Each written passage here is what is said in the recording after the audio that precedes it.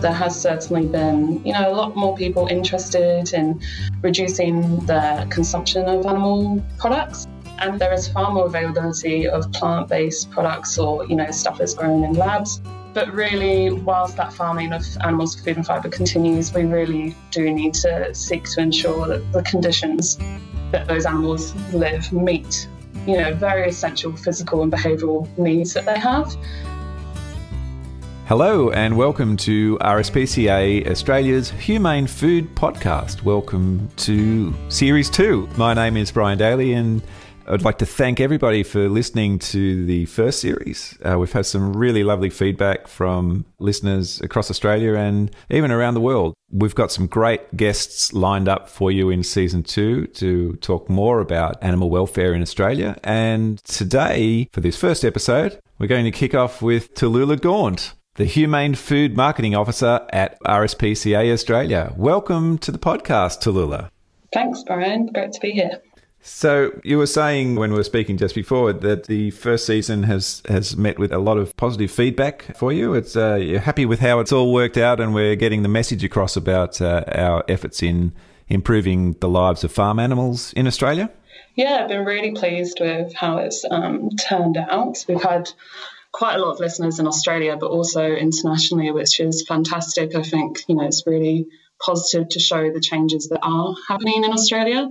But also flag where there's still some room for improvement. So, yeah, it's been great to get all the positive feedback, understand where we can improve. But, yeah, I've been thinking it's a really great way for a long time to reach people and educate them about the ways that animals are farmed, but also, how they can make better choices to improve animal welfare.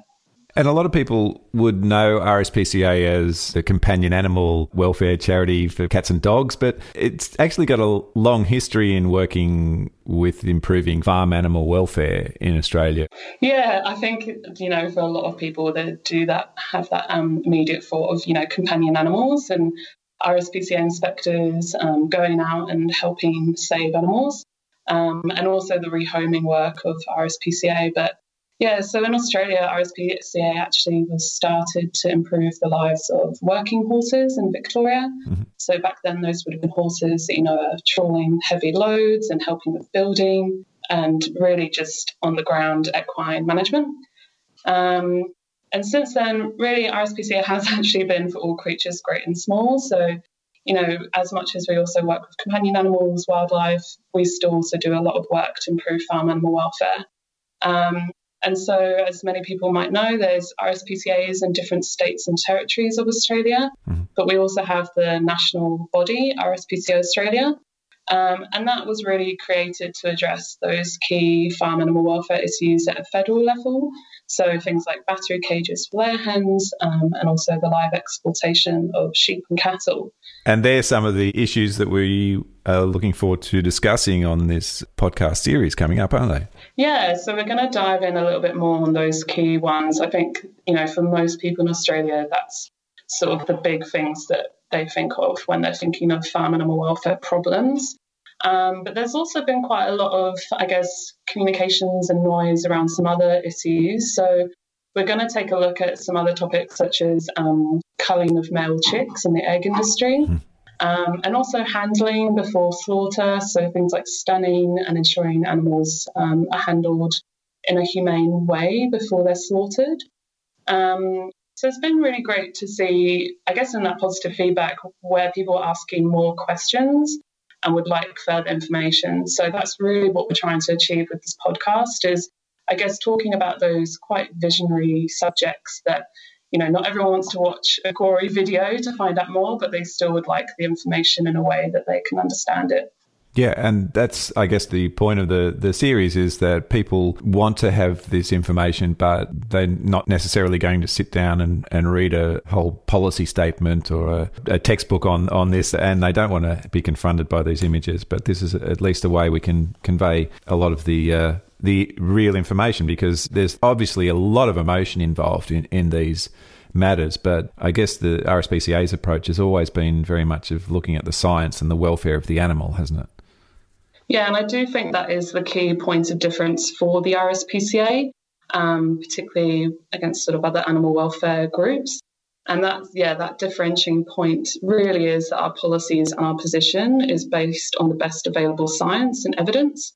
And that's something that's very important to understand because it's really crucial in our work and our activities and the approach that we take with our role in Australian agriculture. And really our focus is always to work and engage with a wide range of stakeholders. And I think that in terms of our engagement with those stakeholders, having that evidence-based approach really gives a lot of weight to what we're trying to achieve and ask for. There's always that question of why isn't the RSPCA a vegetarian or vegan organisation? But it's really about, I guess, looking at what's happening right now and what we can do to improve the situation right now, isn't it? Yeah, I think that's definitely key to understand. Certainly when lots of people find out more about the farming of animals and practices that are, still legal, they may choose not to consume or buy those animal-derived products. That's absolutely within their right. And, the RSPCA totally respects the choices of those people who don't want to do that. It is still really important to recognise, though, that a lot of people do still choose to consume meat, eggs or dairy. And one way that we can also reduce suffering is by informing those people about what they can do to make a better choice and to drive better welfare for those animals. So I guess what it comes back to is we really want to see large-scale improvements for farm animals today. So, the ones that are in the paddocks right now or in the sheds being grown out. And the way that consumers who are a part of the process can do that, really, it comes down to voting with their wallet. So if there is a higher welfare option, they can drive changes by signalling to industry that that's what they want to purchase. And I think that's really crucial in our sort of approach with a lot of things. So, most people in Australia might have heard of the RSPCA approved farming scheme. And that was really developed because we don't necessarily think that the law goes far enough for a lot of farm animals. And by having a product on the shelf that's farmed to better, higher welfare standards, consumers who still accept animal farming can choose that product. And then they're able to also signal that there is a market for better welfare practices and they don't agree with, lower welfare standards such as, cages for their hens. Yes, because realistically, we're hearing a lot about possibility of meat substitutes grown in labs and increasing nutrition in this way, and the whole change in the structure of food production in the next 10, 15 years could be quite an amazing thing. But right now on the ground, it's not going to change tomorrow. We're still going to have, at least, I think it's roughly over 80% of people still choosing to eat some form of animal produce. So my way of viewing it, as you point out, is that, there are animals here, and in the millions, obviously, there's millions of animals, individual animals that are still going to be in these systems. So we can't ignore those animals. We need to actually do the best we can for them within the current system. Definitely. And as you're perfectly right, the farming of animals for food and fibre is going to continue for quite a while yet. There has certainly been, a lot more people interested in reducing the consumption of animal products. There is far more availability of plant-based products or, stuff that's grown in labs. And that's a really great win, I think, for those that want to try new things in their diet and, have more inclusion when they go out to eat in restaurants. There's actually something that they're able to have rather than, just hot chips and a salad. Yes.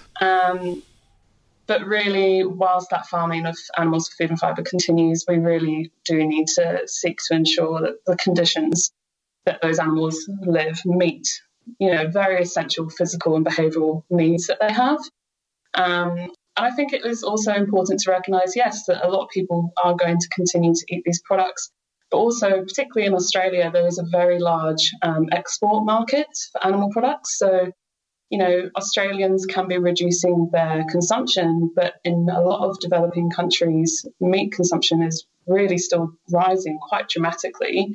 And those are markets that Australian production is going to fill in terms of what we're producing. So it's, quite crucial that people perhaps look at what they're doing with their own diets in terms of, pushing for high welfare practices with their purchasing decisions, but we still need to be working with, as many producers as possible, even if they're, selling to an export market, to ensure those animals are being kept in a good way that's meeting those physical and behavioural needs. And that's why you work so closely, I guess, with the agriculture and livestock production industry in Australia, isn't it? And can you tell me a bit about how the RSPCA goes about that? Sure, Brian. So I can actually just talk you through a few of the different, avenues that we work in terms of improving farm animal welfare. Probably the core sort of underlying vehicle for change really is going to be legislation. So, we have a great science and policy team that work informing policy to government. Unfortunately, we don't always get what we want in this area. In terms of proposing legislation, policymakers will be engaging with a wide range of stakeholders, yes, including us. And, we'll put forward what we would like and certainly push for it and, provide the evidence, whether it's, scientific or economic modelling, mm-hmm, in terms of driving those changes. But ultimately, it really is down to the politicians what they choose to take up. So I guess in the interim of legislation, taking its time to get through government and implemented, we also work on a producer level. So that's more on the ground. And most of that's done through the Approved Farming Scheme. So that's our certification scheme for, farmers that want to farm to higher levels of animal welfare, which is voluntary because it goes above and beyond what legislation requires. And really, we've seen a great uptake in terms of the meat chicken industry there, in terms of going beyond what they legally need to do and ensuring that they're providing better welfare for their animals. Yep. I guess the sort of next sort of avenue that we look at is really those brands, so those big corporate companies, right through to smaller, medium-sized businesses, but that's a lot of behind-the-scenes work, sort of informing them about, well, you purchase these different animal-derived products or proteins. Mm-hmm. These are the welfare issues, in Australia today that you need to consider. Yeah. Let's have a look at your supply chain, make assessments, see where you can improve things. A lot of B2B connections, so that's really linking businesses together. We might be working with a producer that has made significant changes to improve what they're doing, and really trying to find them a market is a really great way to, ensure that high welfare farming practices continue, but also consumers can find it. So I guess that's kind of the last sort of piece of the puzzle is those consumers. And the really key thing around, I guess, the Australian public is for them to understand that farm animal welfare is something to consider in your daily choices. The way to do that is to be educated and informed. And so we do a lot of different activities to raise awareness there. For some people, they might, just want a really quick and easy bit of information so they feel like they're doing the right thing. Others like a lot of detail. So really all our activities are sort of aligned with that sort of either, it's the quick and dirty or it's the more in-depth detailed, scientifically backed information so they can really get into it. I guess it's sort of all those different areas that you've got to look at really to drive change. And a lot of that work is behind the scenes. So it's not always out there in the public domain, but I guess people, it's great if they can keep informed and still ask questions and keep animal welfare front of mind. So, simple things like, if you're eating brunch out at the weekend, asking where those eggs are coming from. Are they cage eggs? Are they cage-free? Because that's really going to keep it front of mind for those businesses as well, and show that you care as a consumer. So it's a really wide-ranging strategy that you're following with the RSPCA that covers all those stakeholders, if you like. But I guess from that point of view, as you said at the end there, that last point, was the consumers can really make a difference in this, can't they? Yeah, definitely. I would say that most changes come from companies recognizing, in their market research that consumers are asking for a particular thing or interested in a particular area, whether it's, sustainability, reduction of plastic and packaging, or even animal welfare. That's going to all feed into their ESG. So that's their environmental social governance practices, or their CSR. So that's corporate social responsibility. So really, if people can show that there is a demand for high welfare products by purchasing it or inquiring to sort of say, well, where is this? Why can't I buy it? Then that's going to drive companies to actually make the changes in their supply chains, work with producers to improve practices, actually put the funds into development and research, because ultimately it does cost more to farm to higher standards and better welfare standards.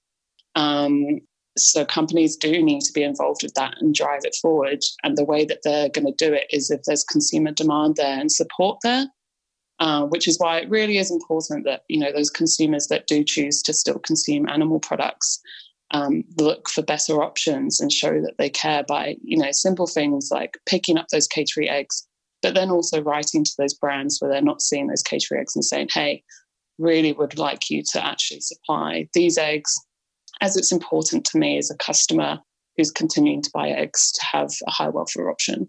That's right. And we've seen that drive change in the egg area, haven't we? Over the last 20 years, the consumer demand for cage-free eggs has really grown significantly. Yeah, so I would say, particularly in retail and food service, so cafes and restaurants and those fast food chains where consumers have been voicing their concerns, we've seen really big brands, make commitments, already move to cage-free eggs, where there is still a lot of cage egg production and it's sort of ending up in the chain still is through those manufactured products. So egg is used as an ingredient, so it might be processed into a powder or liquid egg, and then it could go into, baked goods, sauces, eggs used in lots of different ways.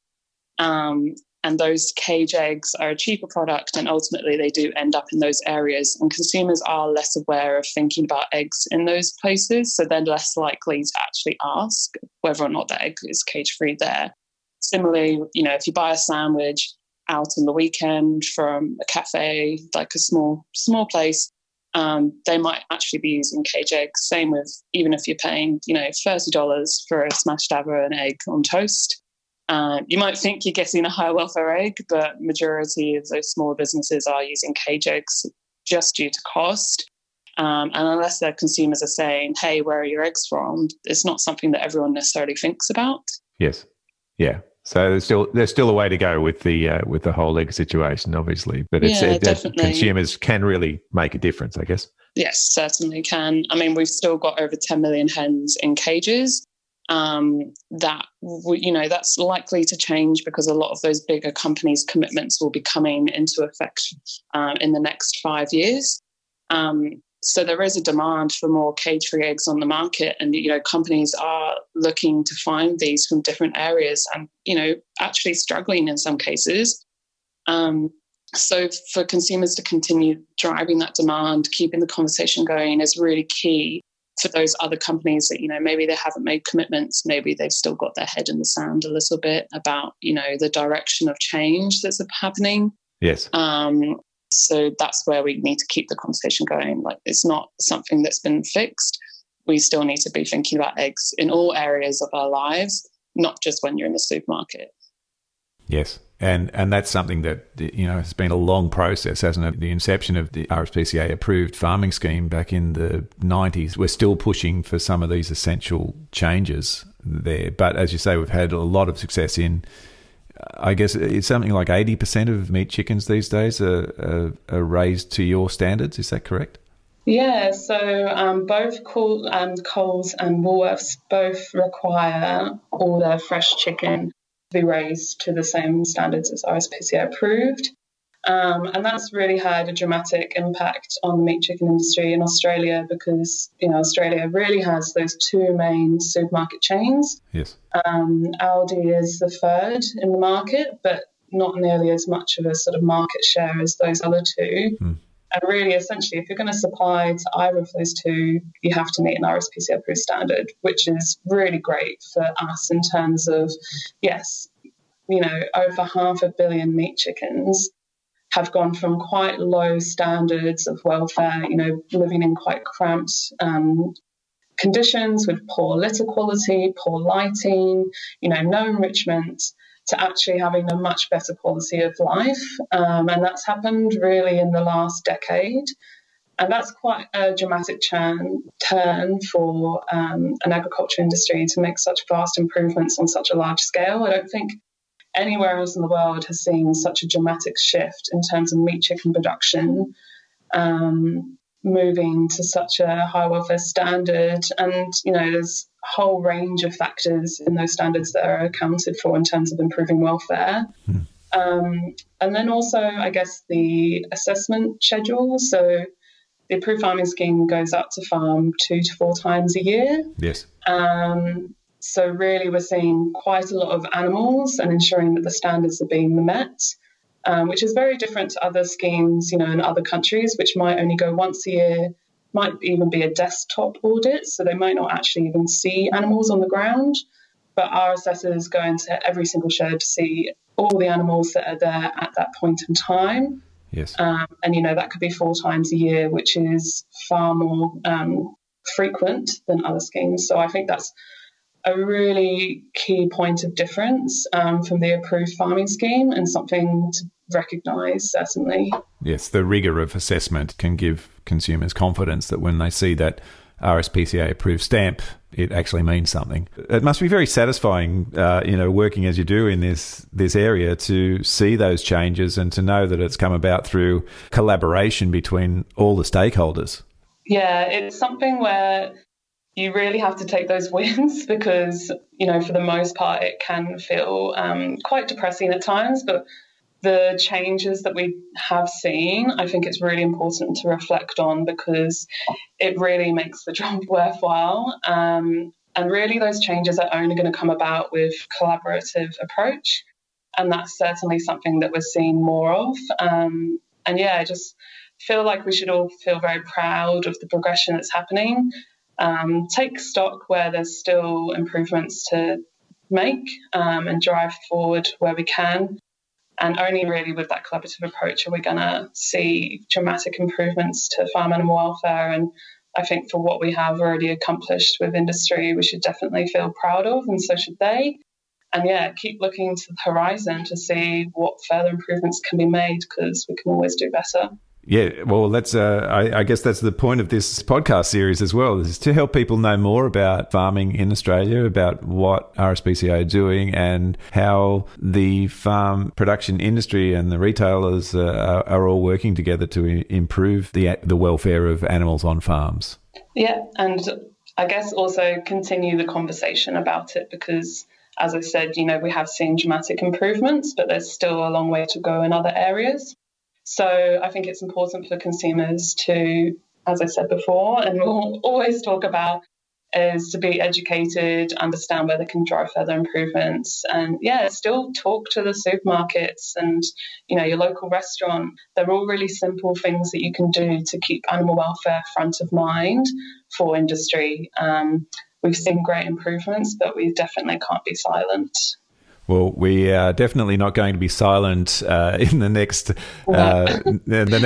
few episodes. We've got some great guests lined up for you to continue the conversation, as you said, around farm animal welfare in Australia. And, we're really looking forward to this new season, season 2 of the RSPCA Humane Food Podcast, that we'll be sharing with you anywhere on the web. Anywhere in the world, really, in Australia and around the world, as you were saying, Tallulah. So, Tallulah, thank you very much for your time today. I really appreciate talking to you and all the work you're doing to improve farm animal welfare in Australia. Thank you. It's been great to have a chat today. We've been talking today with Tallulah Gaunt, the Humane Food Marketing Officer at RSPCA Australia. So thank you for listening. And if you would like any more information on the RSPCA Approved Farming Scheme, visit rspcaapproved.org.au. You can also subscribe to the podcast series at the RSPCA Australia website, rspca.org.au, or all the usual podcast suspects. I'm Brian Daly, and I look forward to your company next time on the RSPCA Australia Humane Food Podcast.